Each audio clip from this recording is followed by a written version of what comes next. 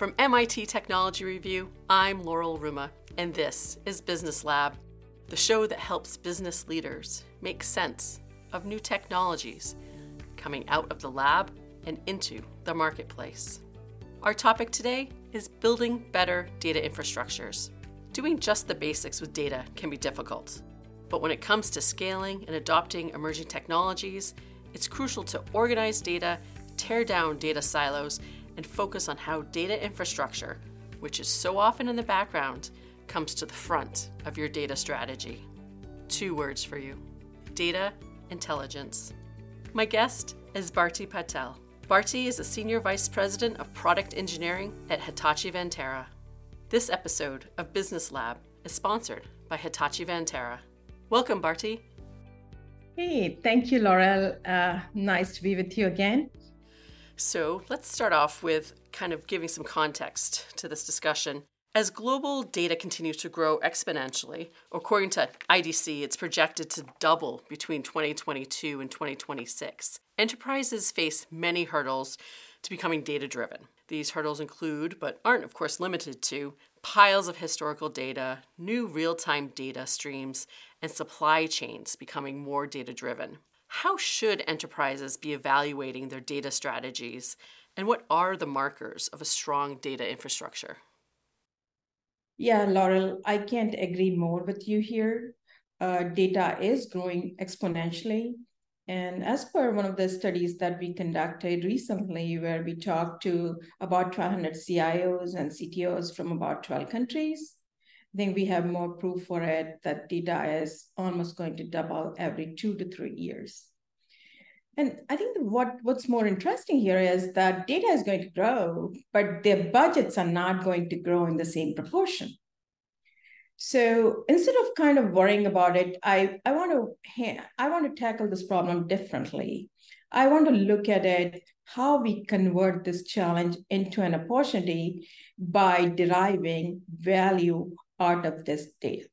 So let's talk a little more about in the context of what's happening in the industry today. I'm sure everyone by now has heard about generative AI and why generative AI or Gen AI is a buzzword.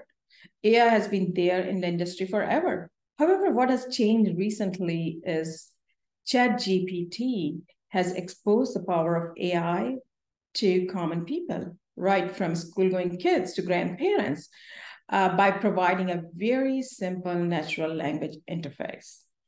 And like just to talk a little more about ChatGPT, like it is the fastest growing app in the industry. Like it touched 100 million users in just about 2 months. And what has changed because of this very fast adoption is that this has got businesses interested in it. And everyone wants to see how to unleash the power of generative AI. And in fact, according to McKinsey, they're saying it's going to add about 2.6 trillion to 4.4 trillion to global economy. I mean, so we're talking about big numbers here. But like everyone is talking about ChatGPT, but like what is the science behind it? The science behind it is the large language models. And if you think of these large language models, they are AI models with billions of or even trillions of parameters, and they are the science behind ChatGPT. However, to get most of these large language models or LLMs, they need to be fine-tuned. Because it means you're just relying on the public data, then what you're getting, you're not getting the information that you want correct all the time. And of course, there is a risk of people feeding bad data and hallucinations associated with it. So how do you make the most of it? And here actually comes your private data sets. So your proprietary data sets are very, very important here. And if you use this private data to fine-tune your models, I have no doubt in mind that it will create differentiation for you in the long run to remain competitive. So I think even with this, we're just like scratching the surface here when it comes to Gen AI. And what more needs to be thought about for enterprise adoption is all the features that are needed, right? Like explainability, traceability, quality, trustworthiness, reliability. So if you again look at all these parameters, actually data is again the centerpiece of everything here. And you got to harness this private data, you have to curate it, and you have to create the data sets that will give you the maximum return on investment. Now, before enterprises can become data driven, I think they must first become data intelligent. And that means knowing more about the data you have, whether you need to keep it or not, or where it should reside to derive the most value out of it. And as I talk to more and more CIOs and CDOs, it is very evident that there's a lot of data out there. And we need to find a way to kind of how do we fix that problem, because like that dark data may or may not be useful, but you are storing it, you are keeping it, and you are spending money on it. So that is definitely a problem that needs to be solved. Then back to your question of what is the right infrastructure? What are some of the parameters of it? So in my mind, it needs to be nimble, it needs to be scalable, trusted, secured, cost effective, and finally socially responsible. That certainly gives us a lot of perspective, Bharti. So customers are demanding more access to data, and enterprises also need to get better insights from the streams of data that they're accumulating. So could you describe what universal data intelligence is and then how it relates to data infrastructure? Universal data intelligence is the ability for businesses to offer seamless access to data and insights, irrespective of where it resides. So basically, we are talking about getting full insights into your data in a hybrid environment. Also, we kind of like on the same lines, we also talk about our approach to infrastructure, which is a distributed approach. And what I mean by distributed is that you do as less data movement as possible, because moving data from one place to other place is expensive. So what we are doing here at Hitachi Vantara, we are designing systems. Think of it as there is an elastic fabric that ties it all together. And we are able to get insights from the data no matter where it resides in a very, very timely manner. And even this data could be in any format, like from structured to unstructured, and it could be block to file to objects. And just to kind of give you an example of the same, recently we worked with Arizona Department of Water Resources to simplify their data management strategy. They have almost data coming from more than 300,000 water resources, like means we're talking about huge data sets here. And what we did there for them was we designed an intelligent data discovery and automation tool. And in fact, we completed this data discovery and the metadata cataloging and platform migration in just 2 weeks with minimal downtime.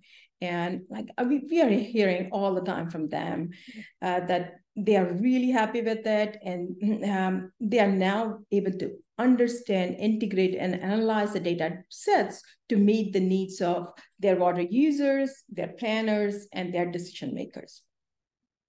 So that's a great example. So data and how it's stored and managed is clearly a competitive differentiator as well. But although the amount of data is increasing, many budgets, as you mentioned, particularly IT budgets, are not. So how can organizations navigate building a data infrastructure that's effective and cost efficient? And then do you have another example of how to do more with less? Yeah, I think that's a great question. Now, and this goes back to having data intelligence as the first step to becoming data driven and reaping the full benefits of the data. So I think goes back to you need to know what exists and why it exists, right? Like and this all of it should be available to the decision makers and the people who are working on the data at their fingertips. So, and just to give an example here, suppose you have data that you're just retaining because there are some, you need to just retain it for legal purposes, and it's the likelihood of it being used is extremely, extremely low.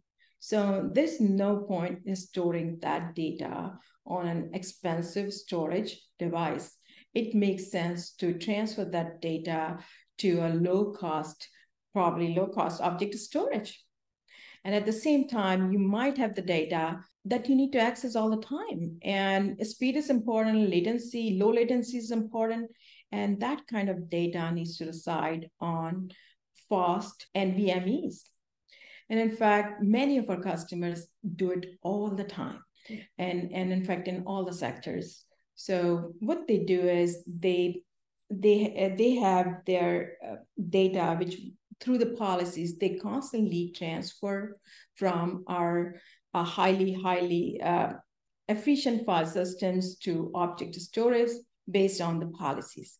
And it's like they still retain the pointers there in the file system, and they're able to access it back in case they need it.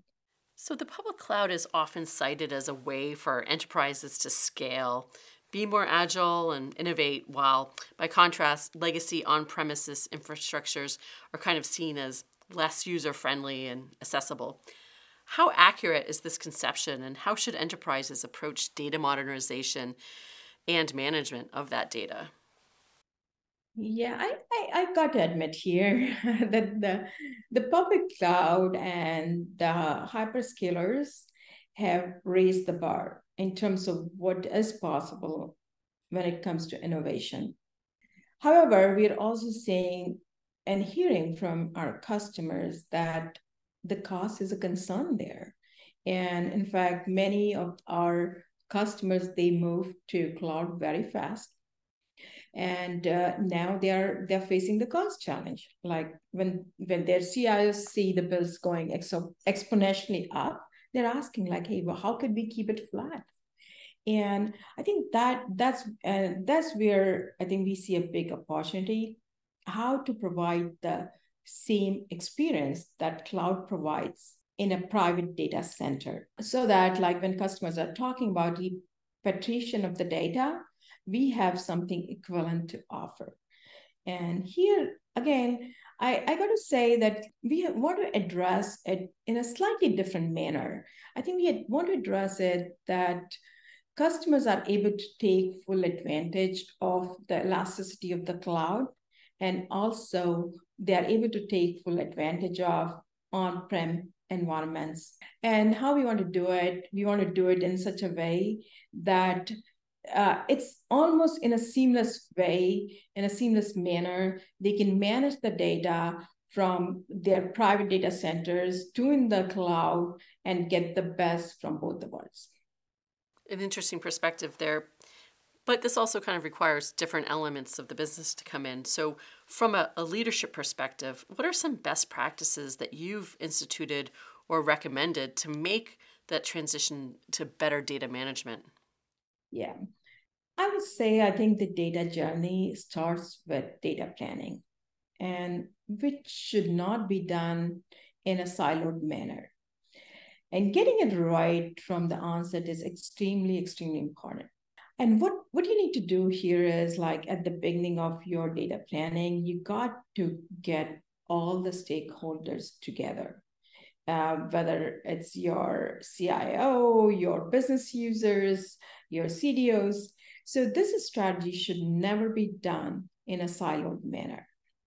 And in fact, I do want to think about highlight another aspect, which probably people don't do it very much, is like how do you even bring your partners into the mix? In fact, I do have an example here. Prior to joining Hitachi Vantara, I was a CTO, an air purifier company. And as we were defining our data strategy, we were looking at our Salesforce data. We were looking at data in our NetSuite. We were looking at the customer tickets. And we were doing all this to see how we can drive marketing campaigns. And like as I was looking at this data, I felt that something was totally missing. And in fact, what was missing was the weather data, which is not our data, was a third-party data. And for us to derive really, and for us to design effective marketing campaigns, it was very important for us to have insights into this weather data. Like, for example, if there are allergies in a particular region, or if there are wildfires in a particular region, and that data was so important. So having a strategy where you are able to bring all stakeholders, all parts of data together and think from the beginning is the right thing to get started. And, with big, hairy problems and goals, there's also this consideration that data centers contribute to an enterprise's carbon emissions. So how can, thinking about partnerships and modernizing data management and everything we've talked about so far, how can enterprises meet sustainability goals while also modernizing their data infrastructure to accommodate all of their historical and real-time data, especially when it comes from, as you mentioned, so many different sources? Yeah, I think I'm glad that you are bringing up this point, because it's very important not to ignore this. And in fact, with all the Gen AI and all the things that we're talking about, like one fine tuning of one model can actually generate up to 5 times carbon emissions that are possible from a passenger car in a lifetime. So we're talking about huge environmental effect here. And this particular topic is extremely important to Hitachi. And in fact, our goal is to go carbon neutral with our operations by 2030 and across our value chain by 2050. And how we are addressing this problem here is kind of both on the hardware side and also on the software side. So we are designing right from the onset, we are designing our hardware. We are looking at end-to-end components to see what kind of carbon footprint it creates and how could we really minimize it. And in fact, once our hardware is ready, actually, it needs to pass through a very stringent set of energy certifications. And so that's on the hardware side. Now, on the software side, actually, I have just started this initiative where we are looking at how we can move to modern languages that are more likely to create less carbon footprint. And this is where we are looking at how we can replace our existing Java with Rust wherever it makes sense. And again, I mean, this is a big problem we all need to think about, and it cannot be solved overnight, but we got to constantly think about in a phased manner. Well, certainly are impressive goals. How can emerging technologies like generative AI, as you were saying before, help push an organization into a next generation of data infrastructure systems, but then also help differentiate it from competitors? Yeah, I want to take a kind of a two-pronged approach here. First, what I call is table stakes. So if you don't do it, you'll be completely wiped out. And these are like simple things about how you automate certain things, how you create better customer experience. But in my mind, that's not enough. You got to think about what kind of disruptions you will create for yourself and for your customers. So a couple of ideas that we are working on here is the companions or co-pilots. And these are kind of, think of them as AI agents in the data centers. And these agents actually help the data center environment from becoming more reactive to proactive. So basically, these agents are running in your data center all the time, and they're watching if there is a new patch available and if you should update it to the new patch, or maybe there's a new white paper has come that has better insights to manage some of your resources. So this is like these agents are constantly acting in your data center. They are aware of what's going on on the internet based on what kind of how you have designed, and they're able to provide you with creative solutions. And I think that's going to be the disruption here, and that's something we are working on. So looking to the future, what tools, technologies, or trends do you see emerging as more and more enterprises look to modernize their data infrastructure and, really benefit from data intelligence? Again, I'll go back to what I'm talking about, generative AI here. And I'll give an example, right? Like for one of our customers, we are managing their data center. And I'm also part of that channel where we see constant back and forth between the support and the engineering, right? The support is asking, oh, hey, this is what is happening, what we should be doing. So just think of it like a different scenario that you have all this and you were able to collect this data and feed it into the LLMs. When we're talking about this data resides at several places. It resides in the heads of our experts. It is there in the documentation. It's there in the support tickets. It's there in logs, like live logs. It is there in the traces. So it's almost impossible for a human being to analyze this data and get meaningful insights. However, if we combine LLMs with the power of, say, knowledge graphs, vector databases, and other tools, it will be possible to analyze this data at the speed of light and present the recommendation in front of the user through a very simple user interface.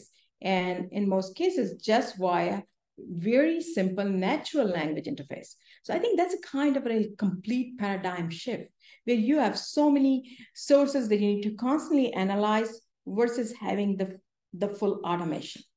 And that's what I feel that these kind of co-pilots will become an essential part of the data centers. In the beginning, they'll help with the automation to deal with the problems prevalent in any data center, like resource management and optimization, proactive problem determination, and resolution of the same. As we go into future, we'll see more manual operations converted into automated operations. First, we'll see humans in the loop, and eventually we'll see a trend towards fully autonomous data centers. Well, that is quite a future. Thank you very much for joining us today on the Business Lab. Thank you, Laurel. Bye-bye.